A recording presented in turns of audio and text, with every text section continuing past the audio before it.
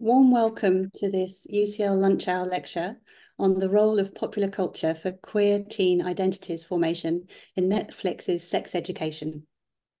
I'm Professor Alison Kozlowski, and I'm Provost Equity and Inclusion and also co-director of the Thomas Coram Research Institute at UCL, and I will be chairing today's lecture. So it's my honour and pleasure to introduce today's speaker, Lucia Vazquez Rodriguez. And Lucia is a media scholar specialised in feminist and queer approaches to popular culture. And she joined us at UCL in April this year as a lecturer in digital media production and became a member of the research group ReMAP, which is research in media arts and play. Lucia has an MA in Film and Philosophy from King's College London and a PhD in Audiovisual Communication, Advertising and PR from the Complutense University of Madrid, where she worked in several projects and publications with a research group called GECA, Gender, Aesthetics and Audiovisual Culture, and wrote a thesis on queer Latin American cinema directed by women. So Lucia's main areas of interest are queer and feminist screen studies, digital fandom communities, and media literacy, particularly in relation to teenagers, streaming platforms, sexual scripts, and gender roles. Lucia is currently working on a book on the uses of haptic images within queer contemporary films directed by women. Although she's also published extensively about LGBTIQ plus teen TV shows, such as Sex Education. And there's a link to Lucia's research papers on the Lunch Hour lecture website, so do take a look at those. So before we begin, I want to let you know that we will have some time at the end of the lecture for questions, and these can be submitted at any point during Lucia's talk by going to Slido, that's sli.do, and you enter that into your internet browser, and entering the event code, which is #queer. So without further ado, I will now hand over to Lucia for her talk. Thank you, Alison, and thank you, everyone. First of all, I would like to thank as well Monique Bakker and Diana Ursu and everyone working at the Office of the Vice President for External Engagement for their invitation, as well as Alison for her wonderful introduction and for agreeing to chair this talk today.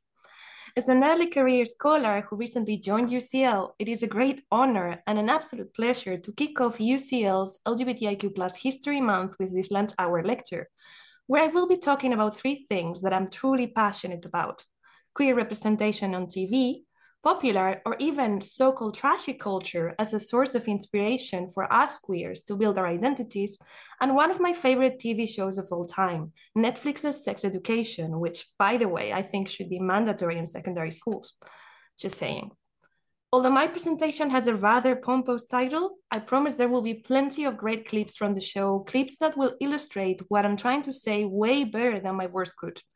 I have to warn you, though, that there will be plenty of spoilers, so I hope you haven't seen the show before. Some of the clips might also be a bit awkward to watch, as education about sexuality and sex practices is the main theme of this show. I actually think that the media can act as wonderful tools to disseminate knowledge about queer identities and sexuality in general, and possibly to do it even better than the well-known condom and banana stint that we've all seen in our schools. But that's a conversation for another time.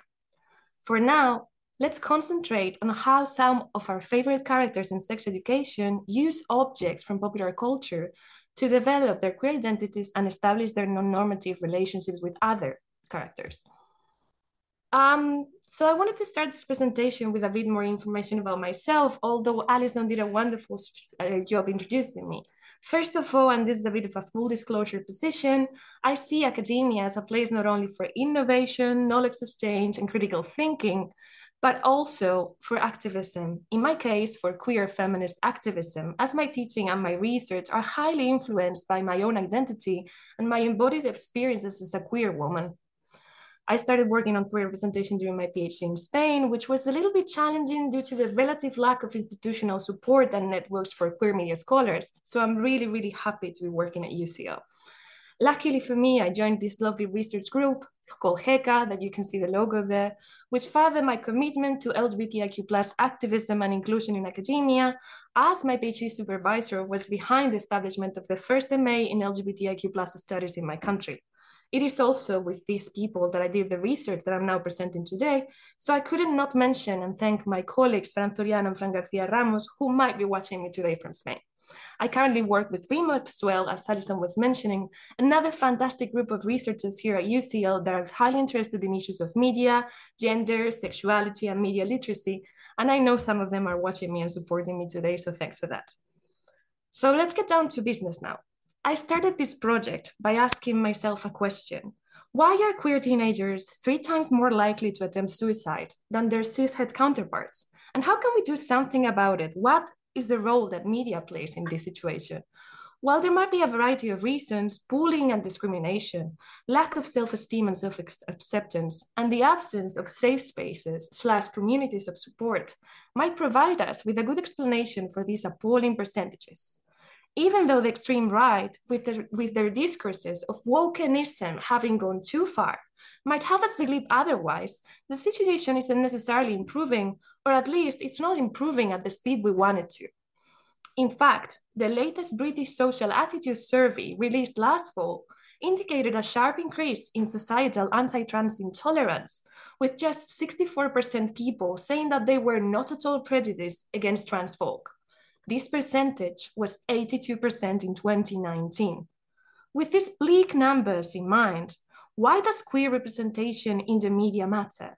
Why do queer youth turn to popular culture when they seek a place to connect with others, a safe haven from the heteronormativity that reigns in their schools and in their families and sometimes in their churches, a mirror in which they can find positive or at least existent, visible reference in which they can model their identities? Research shows that queer teenagers are avid consumers of popular culture, that they turn to literature, to music, to cinema, to fashion, to video clips for inspiration on their identity formation processes and self-expression. For many years, most LGBTQ characters on TV, particularly those appearing in shows targeted at teenagers, were represented in a very stereotyped manner. Effeminate gay men like Stanford over there from Sex and the City, promiscuous bi women, characters that were only allowed tragic storylines riddled by bullying, suicide attempts, disease, and rejection. LGBTIQ characters were often tokenized as well in an attempt to meet a diversity quota, more on this later, or only homonormative characters would be allowed to appear on screen. If you want to know what homonormativity looks like, just take a look at the way Mitch and Cam, those 2 characters over there in the corner, are represented in Modern Family, emulating the lifestyle that most heterosexual couples choose to have. In many family shows, queerness is only represented as okay insofar as it imitates a heteronormative way of being. Monogamous coupledom, marriage, adoption, or surrogacy, which is highly problematic, a white picket fence with a house in the suburbs. While other ways of being queer, like polyamory, kinkiness, communal ways of being queer, are essentially invisible on TV.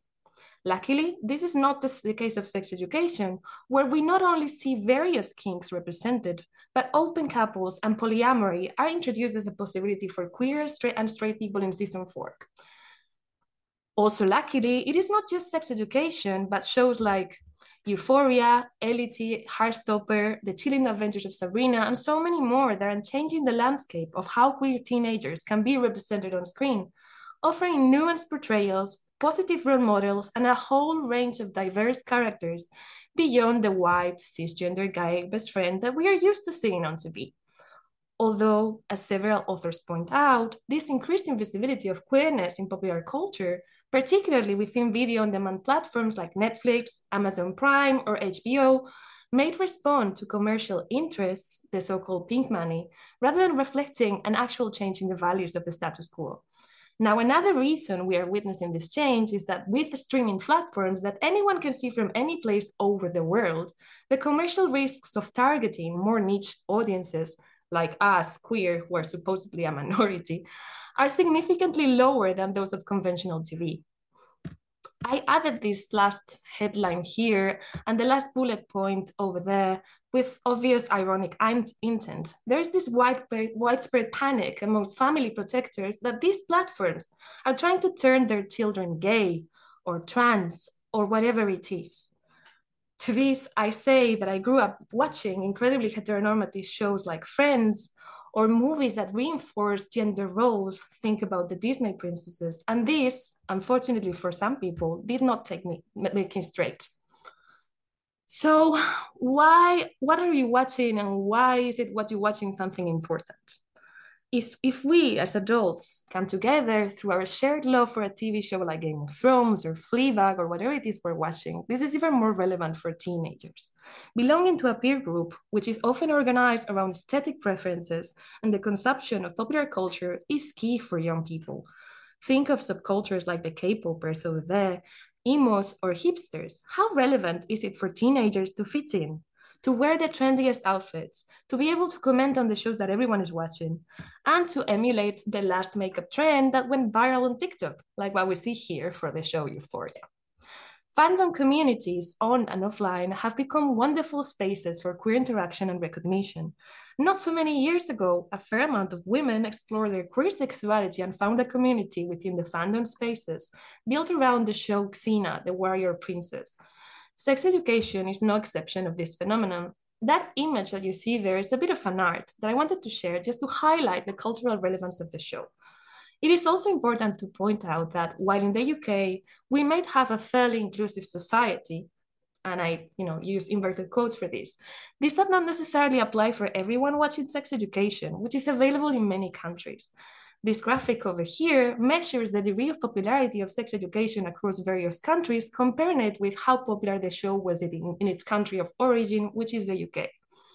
Pirate Analytics for November of 2020 placed Russia in the highest category, followed by India, Philippines, South Africa, and the US. Now, Russia, at the head of the ranking, has an audience demand for sex education almost 3 times more than the UK. And the series is 16 more popular than an average television series that is distributed in the country. Why is this a significant finding? Well, because in Russia, with the excuse of the protection of minors, again, there is a law against homosexual propaganda since 2013. This imposes fines for the dissemination of any content that normalizes sexual relations outside of the traditional ones, contributing to what we call institutionalized homophobia. Now, the same paper I'm quoting here that you can download using that QR code, we also contabilized or made an analysis of the countries of the followers of sex education's Instagram's account to discover that Nigeria was in the top 25, which is a significant piece of information because in this country, being gay can actually kill you. Let's talk a bit more about this show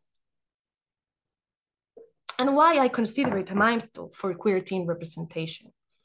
It follows the adventures of Otis Milburn, who is actually a heterosexual guy, but more on that later, in his high school, which is located in a rural setting in the outskirts of Cardiff. Having observed his mother, who is a couple therapist, he establishes a sex counseling service for his peers with the help of his classmate and love interest Maeve over here. Each episode focuses on an issue related to adolescent sexuality, depicting numerous gender identities and sexual orientations. As Laurie Noon, creator of the show herself, says, audiences are looking to see themselves reflected in the characters, so inclusive storytelling is very important to our show. Now, another reason I love this show is its intersectional approach. It does not depict queerness as a universal category that's not affected by other identity markers such as race, class, ability, or religious beliefs. Maeve over here and Ruby, another character, come from a working class family. In fact, Maeve lives in a trailer park. Cal and Eric over here are gay and Black. Eric and Abby, that I'm going to show you in a second, are queer and religious, which is, quite new to see in a TV show like this. Let's move now on to the next point, tokenization. By tokenization, I mean that there are many, many shows where you have one people of color or one queer character to fill the quota, if you would. But here in this show, you not only have more than one character per each of the letters of the LGBTQ plus acronym, but also more than one queer Black character, and what is perhaps more groundbreaking, more than one disabled character, with the introduction of Isaac here. Isaac is actually straight, and Aisha in season 4, who has a hearing impairment and is also queer and poly. In addition, and considering that most of us did not have a proper sex education in school beyond STD warnings and pregnancy horror stories, let alone a queer sex education, it is important to consider that the main source of information regarding sexuality for queenteers have been, well, other uninformed teens, the internet, and the media. So can we have a sex education in entertainment TV, actual sex education with pedagogical tools? In the show, sex education as such is not present just in the instances where Jean, the mother of the protagonist, the actual sex therapist, Otis, the protagonist, or O, who is the new sex therapist that gets introduced in season 4, are giving professional advice to clients interested in solving relationship or sex problems. But sex education is also present on the ways actual sexual intercourse, as much as I hate the word, is represented on screen. For example, the way the show portrays trans sex in a non-fetishized, intimate, and gendered manner in season 4 with Abby and Roman over here was cheered and cherished and praised by queer audiences all over the world. Let me show you an example of non-normative education pedagogies in the show. In this scene on war, a gay student has asked Otis how to get ready for anal sex, as he is about to lose his virginity. Rahim, who is more experienced, explains to Otis how to douche. Excuse me for being so explicit here. So I'm just gonna play the scene. It comes with Portuguese subtitles for reasons that I can't understand, but this is a clip that I could find. Douching is not essential if it's a loss of fiber and empty your bowels regularly. If you've never douched before, it might be best to start with a simple bulb, like that. So water in the bulb. If I'm not cooking roast chicken, what are people going to eat? Crisps. Check the tab. Notice. Hold the water inside of you for as long as you can. Sit on the toilet. And release.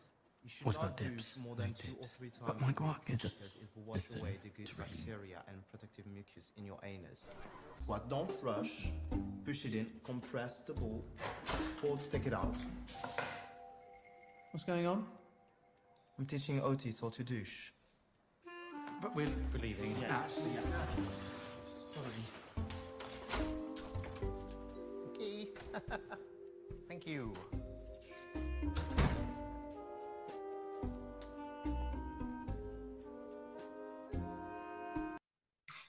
So that ending of that last thing over there, I thought was particularly funny because it's a not so subtle yet incredibly effective critique of the ways educational institutions are sometimes unable to provide the kind of sex education that teenagers, particularly queer teenagers, but really all teenagers actually need. You know, this is the biology teacher who's supposedly in charge of providing with this sex education and has no idea how lavatives work. I have another example here. I couldn't find the actual clip, but I think it's absolutely brilliant. This is when the other gay character discovers that medication that protects people from contracting HIV exists, namely what we call the PrEP, which is something that should be taught in high schools and that a lot of queer teenagers don't know that exists. This is also quite an interesting scene, insofar as it speaks about the importance of creating positive storylines for queer teenagers in the media. When the nurse over here is asking Anwar whether he's had unprotected sex, he replies that he always uses a condom because he doesn't want to die. Every film I've ever seen with a gay person ends with them having sex and dying of AIDS, Anwar responded. I don't think this is an image that we want to disseminate amongst our queer teenagers, right? Another great instance of sex education in the show is this scene that highlights the importance of ongoing explicit consent during sex. Although this is a heterosexual exchange, I thought it was important to include it because anything that so openly challenges rape culture, in my opinion, deserves to be showcased.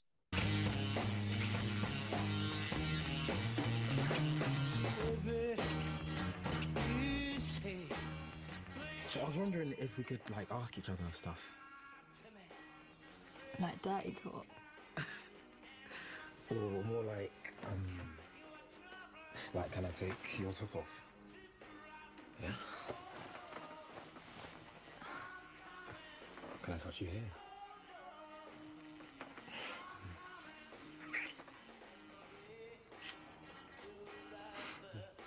Can I touch your dick?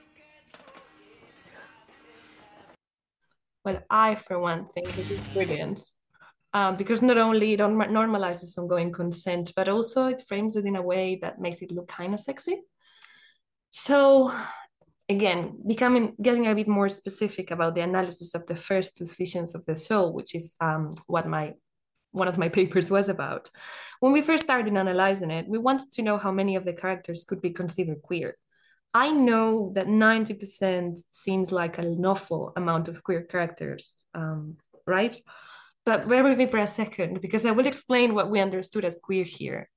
For us, queer meant instances and characters that do not necessarily fit the identity labels comprised by the LGBTIQ+ acronym, but who capture instead the very fluid understanding of the self that rejects rigid, essentialist, binary structures of identity.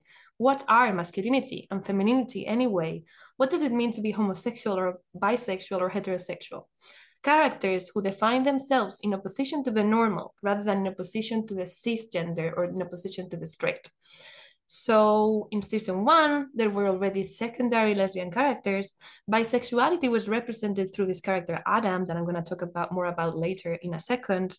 There were plenty of gay characters as well, with Eric and Anwar, the character that we have seen just asking about the prep. And there was also asexual representation with Florence over here, who was a fantastic example that got so popular that asexual folk all over the world started a petition on change.org to get her back in the show.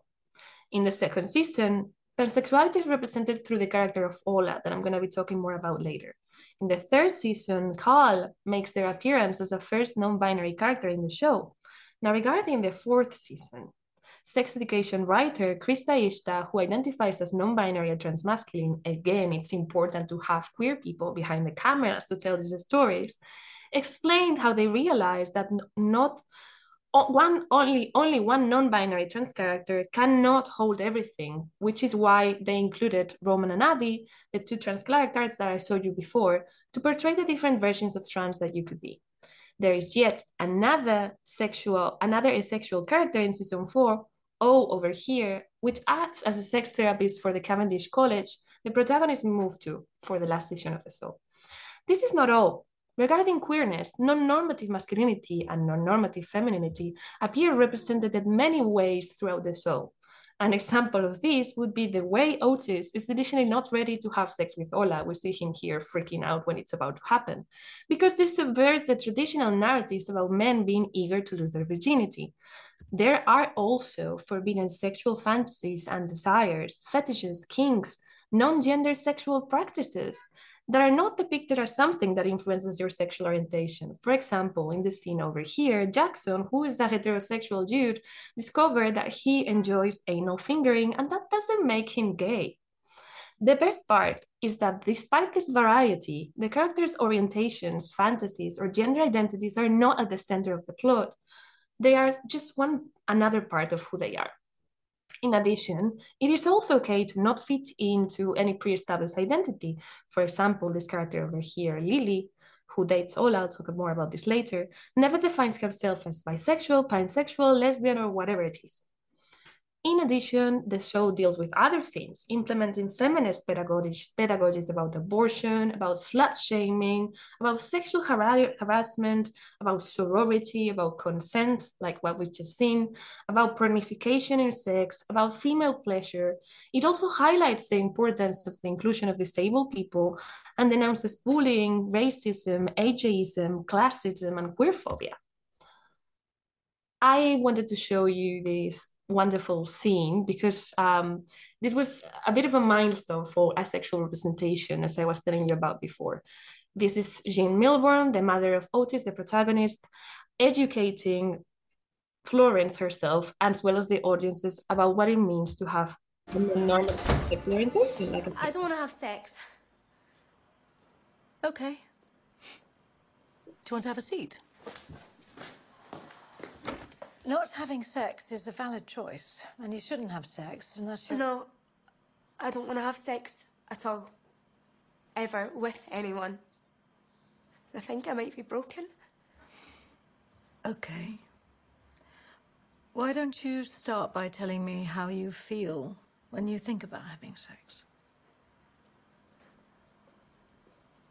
I don't feel anything. I have no connection to it. It's sort of like I'm surrounded by a huge feast with everything I could want to eat, but I'm not hungry. Do you know what asexuality is? It's when someone has no sexual attraction to any sex or gender. Sex just doesn't do it for some people. Oh, but I still want to fall in love. Well, some asexual people still want romantic relationships, but they don't want the sex bit. And others don't want either. You know, sexuality is fluid. Sex doesn't make us whole. And so, how could you ever be broken? Thank you. Anytime. She's so much better than sex kid.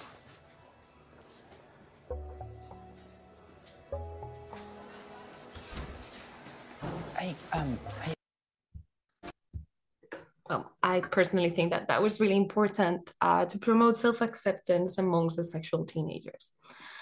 How has popular culture influenced these characters that I've just introduced? In the show, diegetic music, and by diegetic, I mean music that the characters themselves can listen to and dance to, and films and musicals and fashion choices and graphic novels and the internet help these characters develop their queer identities and also help them establish queer relationships among themselves. These popular culture references are sometimes openly queer, like the Rocky Horror Picture Show or the characters from RuPaul's Drag Race, but sometimes they're not, and they have just been appropriated by queer audiences and read against the heteronormative grain. For many, many years, there weren't explicitly queer movies or singers available for us, so we had to use our imaginations to find what was queer about, say, for example, Alfred Hitchcock's Rebecca. For this research, we traced back all references to queer popular culture that serves as sites of inspiration for the queer teenager protagonist in the show in the first 2 seasons. We didn't do it for all the seasons. For example, how does Eric F. Young, this character over here, go to his prom dance? He goes dressed in drag with a kente suit and an African turban that reminds us of the iconic African-American queens that have competed in RuPaul's famed reality TV contest, RuPaul's Drag Race. His Nigerian-influenced glam drag, explicitly, if briefly, makes visible the Black origins of so much queer music and performance, perhaps constituting the most open reference to objects from Black queer culture present in the show. Popular culture is also key in the show to the establishment of queer relationships among the characters. On his first date with Raheem, Eric dances with a lot of flair to the song What Is Love by Hedwig. I'll play the scene and then I'll talk about it. Come on, it'll be fun. No, I'm very bad at dancing. I'm not doing that. Look, you said take you somewhere that makes me feel happy. Do it for me? What is love? You ready? Back, forward, back.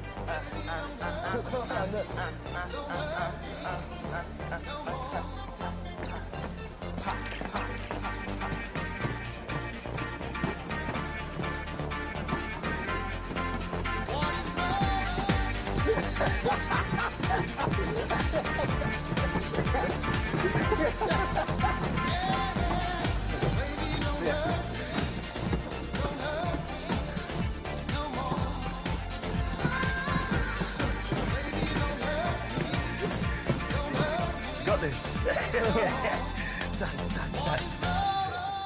Ah! You see, you're basically Beyonce. Okay. That was fun. No, you there's something about queer young love being represented on screen that just does it for me. I don't know. So this song, apart from having like obvious disco undertones, the video clip actually has a lot of like vampiric imagery that you can see there. And the link between vampires and queer culture has been, you know, existing for centuries, because there's this idea of disease and perverted sexuality and that link with blood that become even more prevalent after the AIDS epidemic. So there are inevitable associations between queerness and vampires. In addition, I gotta go back. Eric also often dances to disco music in the series, which is a key reference because in the 1970s, disco music created a liberating space for queer men of color in the city of New York because it allowed them to gather them in non-homophobic and non-commercial spaces and to express themselves freely. Now, Eric is perhaps the most interesting character in the first 2 seasons of Sex Education, as he faces forms of intersectional oppression that are due to his race, to his gender expression, and to his sexual orientation. It's a bit of an intersectional miss over there. In season 1, he's bullied by Adam, who calls him tromboner, alluding to the musical instrument that he plays, but also to oral sex. But then he goes from being in the bottom of the hierarchy to becoming part of the popular clique in season 4, from the more typical normative high school that is Mordell in the first 3 seasons to the seemingly utopic Cavendish College. In addition, his identity is quite complex. He pays homage to his Ghanaian background, as we have seen in the way he dresses with traditional African textiles. He comes from a religious family and is a Christian believer himself, these 2 facets that he tries to reconcile, particularly in season 4. And he displays a non-hegemonic, supposedly masculine queer identity that we can see here. His self-consciously exaggerated clothing and makeup seamlessly fit in within the camp aesthetic paradigm defined by Susan Sontag, as campness is a form of theatrical sex expression that subverts the gender binaries that fail to contain Eric's identity. This is particularly visible in the drag he and Otis do every year for his birthday, dressing up as Hedwig. I'm going to watch queer cult movie Hedwig and the Angry Itch, which stars an unconventional trans woman depicted here at the bottom. Interestingly, traces of David Bowie's gender-bending rock performance can also be found in Hedwig's character here, which traces a genealogy of queer popular culture as a source for inspiration, going from Bowie to Hedwig to Eric. Also, specific female celebrities like Madonna, Cher, Dolly Parton, or Tina Turner have also been prominent role models for the gay or trans or drag or queer community. Significantly, the first time we see Eric applying makeup and therefore performing his queer gender ambiguous identity, he is listening to Tina Turner's cover of I Can Stand the Rain. One could be understood as an intergenerational form of cultural reappropriation. In addition, his animal print garments that we can see over here emulate Tina Turner's typical leopard skin outfits. She was also known as the Panther. It is also very important to say that not all of these references are as inspiring as positive. Although both Otis and Eric dress up as Hedwig in this episode here, it is only Eric, the black guy, the gay guy, that gets narratively punished for this gender transgression in season 1 because he is attacked by 2 queer-phobic white men who follow him from a car. I have decided not to include that scene because I want to focus on the positive.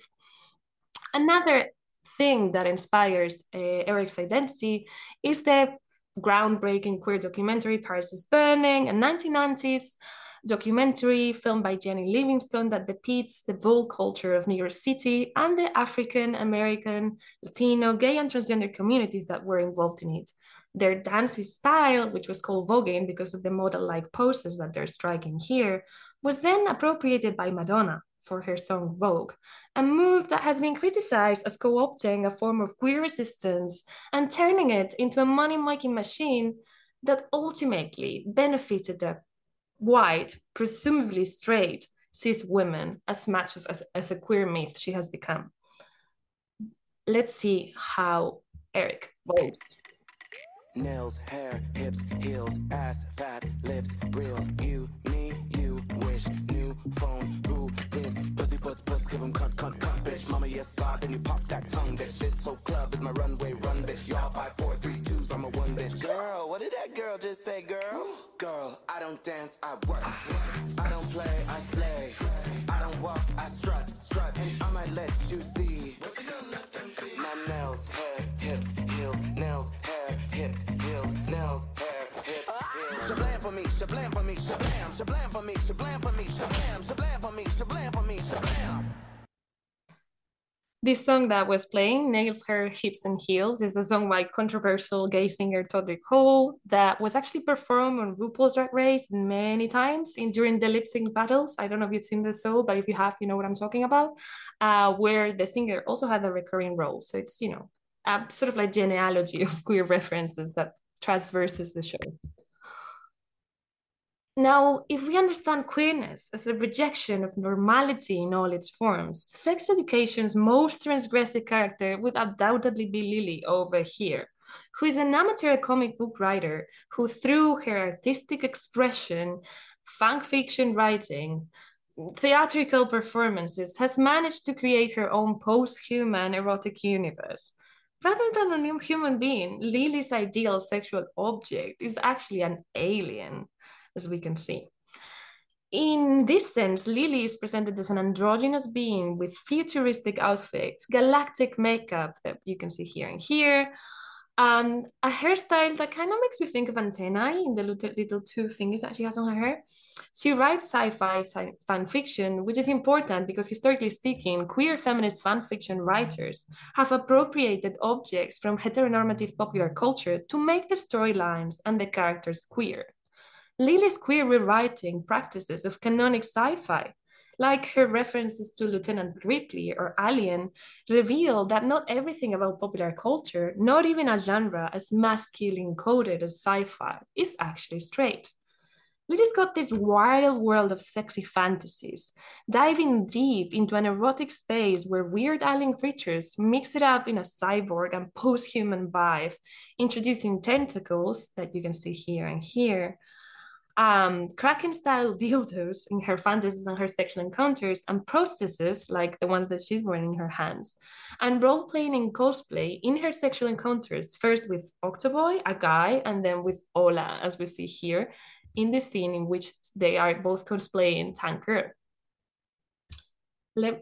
Sadly, in season 3, which is the darkest season of the show, when a very Puritan director takes over the high school, she makes Lily wear this horrible sign about her fanfiction writing.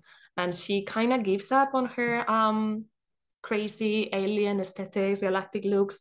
But this is solved by the end of the season. I'm spoiling here. I just wanted to reassure you that it's a bit of a happy ending. Now, I wanted to show you just one tiny scene that shows how it is their shared love for Tank Girl, this post-apocalyptic comic series that was made film that they were cosplaying in the last shot that I showed you, that kind of sparks Lily and Ola's initial. Hello, I'm Lily. Oh, I love Tank Girl. Yeah, it's criminally underrated. Thanks. Don't make eye contact. And they go from there. It's just a very short clip, but they kind of go from there. Now, something that I am actually going to show you for a bit longer, if I can, is this crazy, insane musical that Lily sort of prepares and designs. This is the paradigm of Lily's queerness in the sense of, you know, it being a rallying cry against the regimes of the normal. This is a musical adaptation of Shakespeare, of Romeo and Juliet, which she writes and directs for the end of the year performance after school, which then causes a scandal. And with it, Lily shares with the entire school and the parents her way of understanding sexuality as something fluid that's not fixated, by designing a phallic and vaginal staging that recreates her sci-fi universe in a very glam key that kind of reminds us a little bit of Bowie, with plenty of tentacles as per usual. I'm not going to show the entire clip because it's too long, but I just want to give you.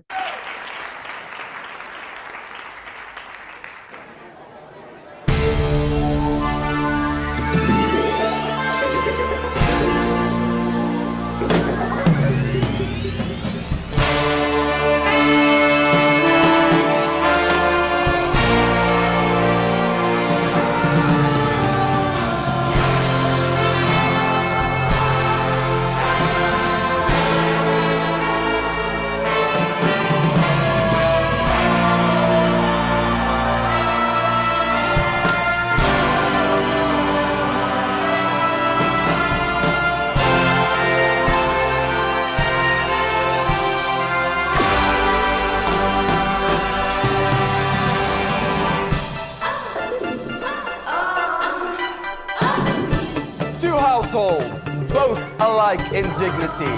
In fair Verona, where we lay our scene, from ancient grudge break to new mutiny. I'm going to leave it here, as delightful as this is, if I can. Now, her adaptation that, just in a piece of, is inspired, on the other hand, by the tradition of cult musicals for the queer community, like the Rocky Horror Picture Show over here, which is, overtly queer and outrageously sexual, kind of like what we just seen. And on the other hand, by recent queer readings of Shakespeare plays, some of them that were performed at the Globe Theatre in London, like Emma Rice's 12th Night adaptation. So let's go discuss a little bit about Ola, which becomes Lily's girlfriend. Although at first she dates Otis, but there's an obvious lack of chemistry between the two of them. Later in the show, she realizes her attraction to Lily in a very psychedelic dream that I'm going to show you in a second. Through her character arc, what becomes evident is how the internet has become the main source of information on identity and sexuality for queer teenagers, particularly for the lesser known ones. Once she starts realizing that she's into Lily, she takes this BuzzFeed-style online test about sexual orientation that declares her pansexual, which, doesn't seem to come as a shock for her. She also wears a Marlene Dietrich-like tuxedo that you can see here to her prom dance. One of the first celebrities to openly wear men's clothes, Marlene Dietrich's ambiguous sexual allure and ambiguous kindness, a gender expression, has made her a timeless sex symbol and icon for queer women all over the place. In fact, I have to say that most of Ola's outfit choices and her short haircut mark her gender expression as quite androgynous. Apart from Eric, she's the only character in season 1 that expresses a more ambiguous gender identity. She wears dungarees, this rainbow badge, a lot of rainbow colored clothes, etc., etc. It's, it was kind of hinted that she was going to be queer. So let's show you now the dream in which Ola realizes that she's attracted to Lily. What's that noise? It's my heart.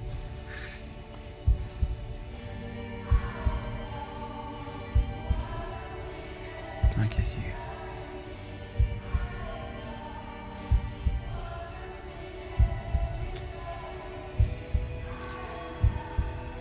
Kiss me harder.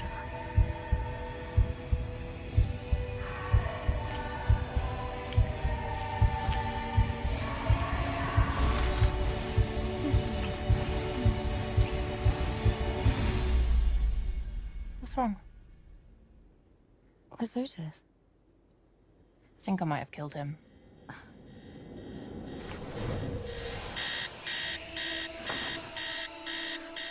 Check the link in the... The Lily over there is also wearing Tanger cosplay, but it's also really interesting how in the beginning of the dream, when it was like mostly heterosexually coded, the lighting wasn't as psychedelic.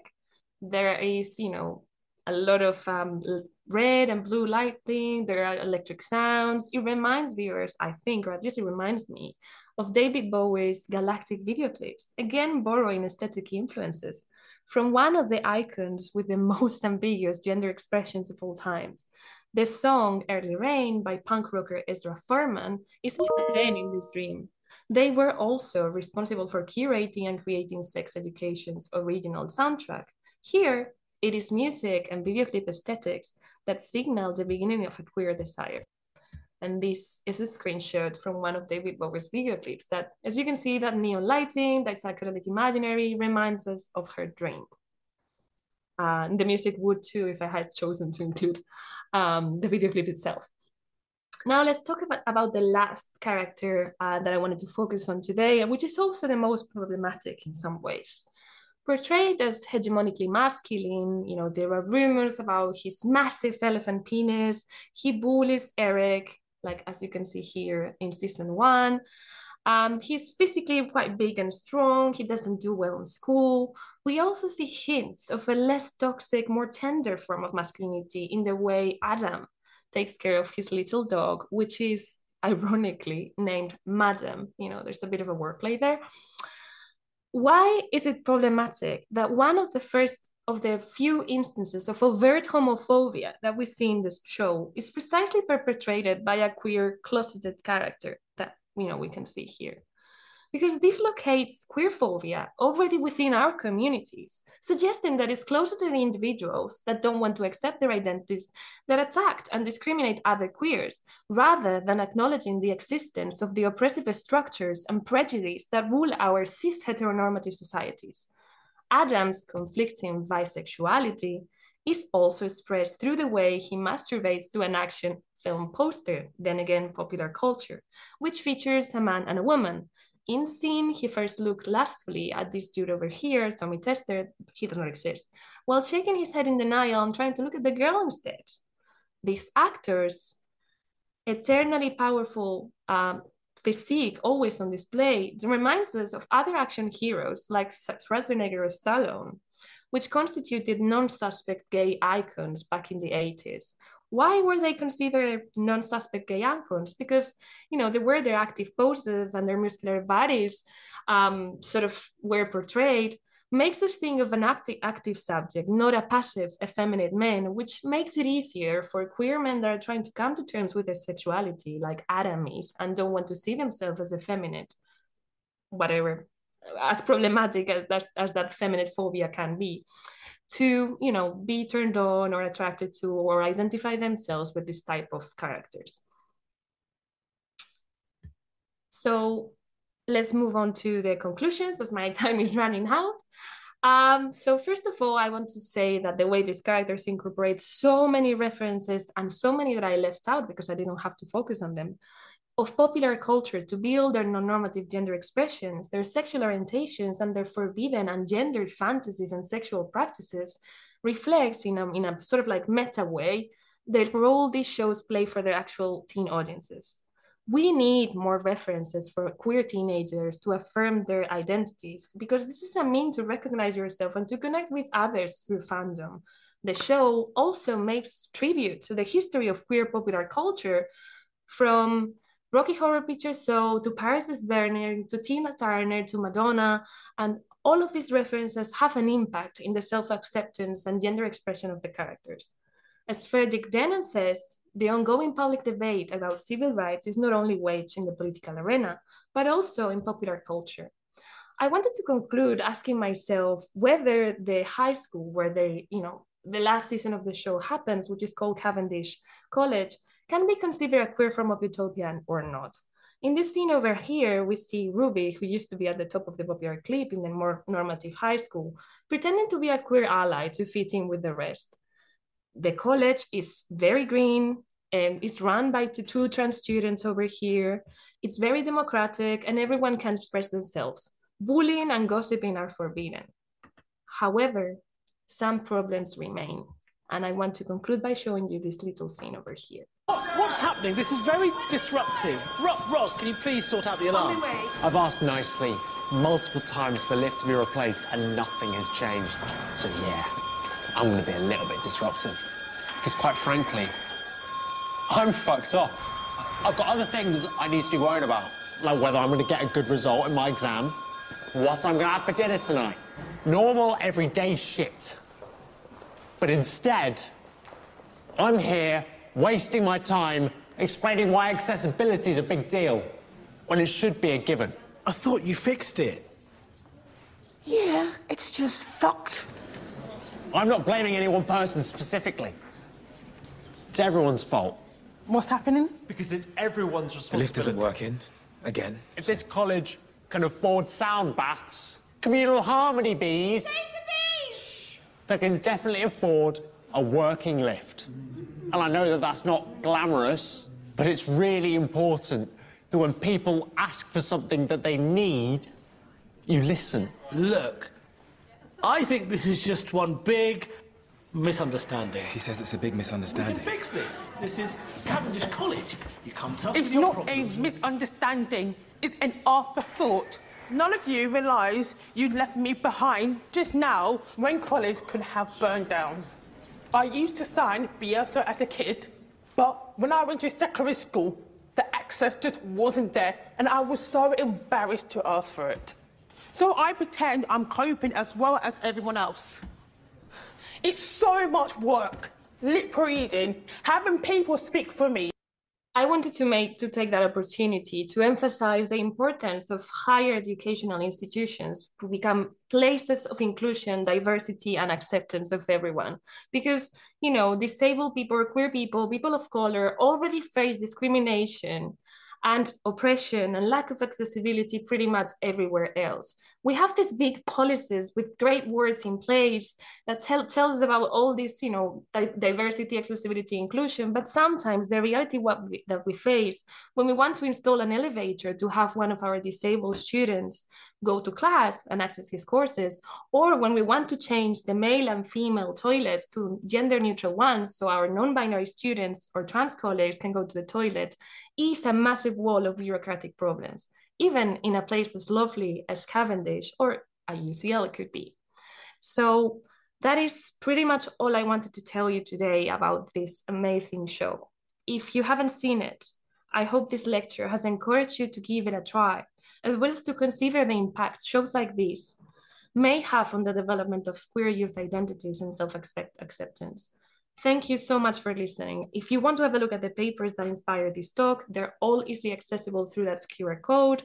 And feel free to contact me with any questions and suggestions. My email is over there. Thank you very much for listening to me today. Well, thank you so much, Lucia. That was hugely enjoyable and thought-provoking talk. Thank you for leading us through that. Just to encourage people to pop any questions on the Slido. We've got a few there. I will say I've had my own moment of lift rage this week, so it was lovely to see that clip. And just to encourage anyone who is at UCL, if you do see a lift that's broken, report it, because people don't. Yeah, that would be a start, at least. Much work to do. I did Romeo and Juliet at school, so it made me laugh, that clip in particular. It wasn't quite like that version, if only it could be. So that sort of leads on to, I think, the first couple of questions, around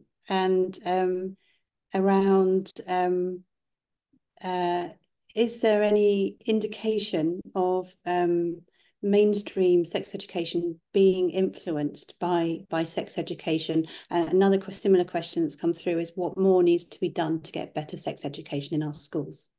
Well, I'm actually really, really glad that you or whoever in the public asked that question.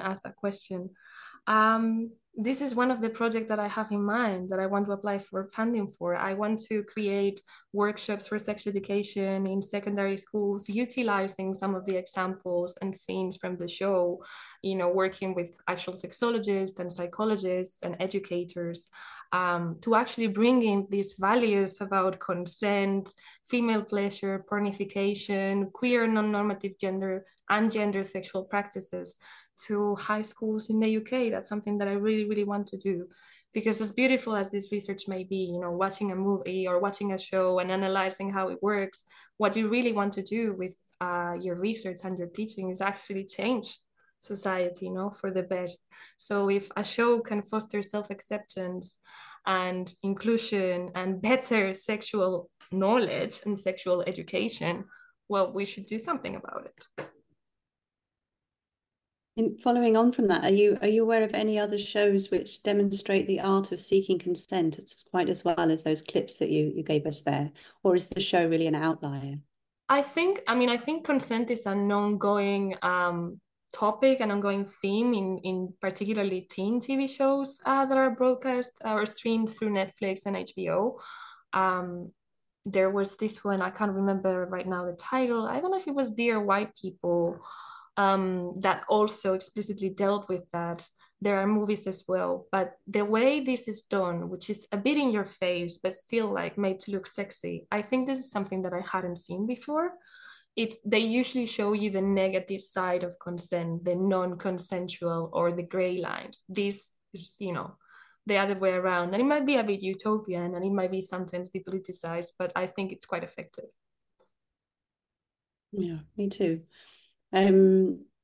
Okay, which one should we take next? So we've got a question here. Galton introduces repression of the rest and celibacy for those less fitted than the generality.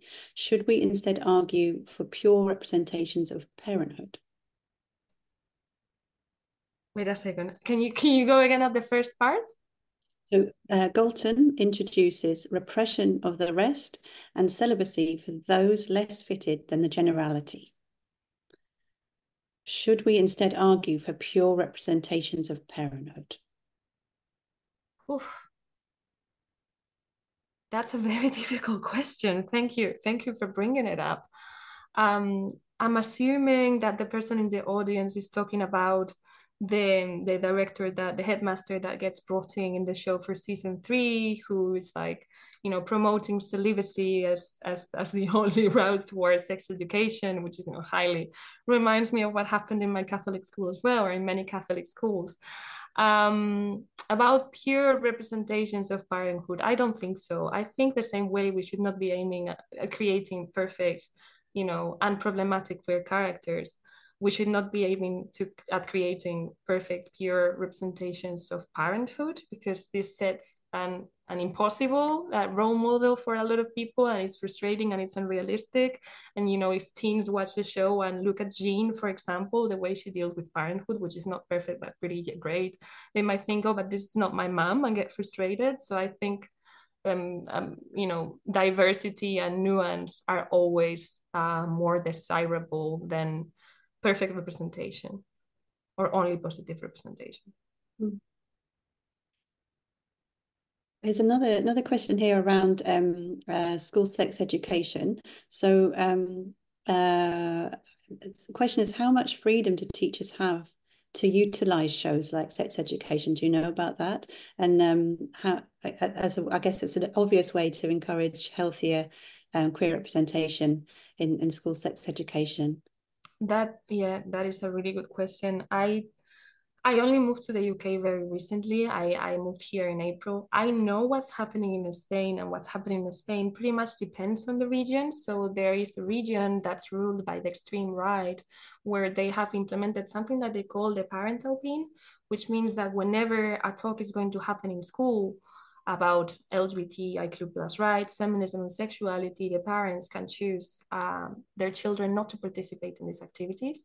This is entirely messed up for many, many reasons.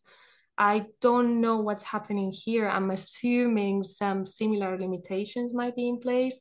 I know that my colleagues at the Knowledge Lab and at ReMAP that work more closely with secondary school educators would have a better answer than me for this one. But I think, generally speaking, in the UK or in Spain, this is something that we need to work much more on. Okay, I think this is probably our last question. What can we say to those that claim that wokenism has gone too far in TV and film production? I was going to say give them the data, but also no, I wouldn't do that. I would actually show them documentaries like Disclosure or stuff like this, like films, TV show, media products that have a much more emotional appeal than pure data, because I think that once you watch this stuff, it is really, unless you are a heartless monster, and pardon my French here, it is impossible not to understand why this representation matters. So yeah, plug them to the TV, put this Disclosure on their faces and see how they react.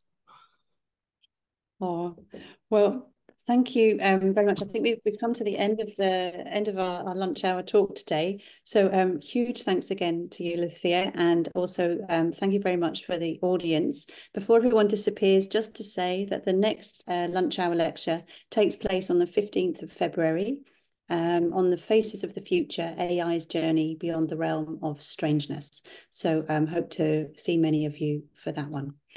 So thank you very much, and that closes today's lunch hour lecture. Thank you, Alison, and everyone. It was a pleasure.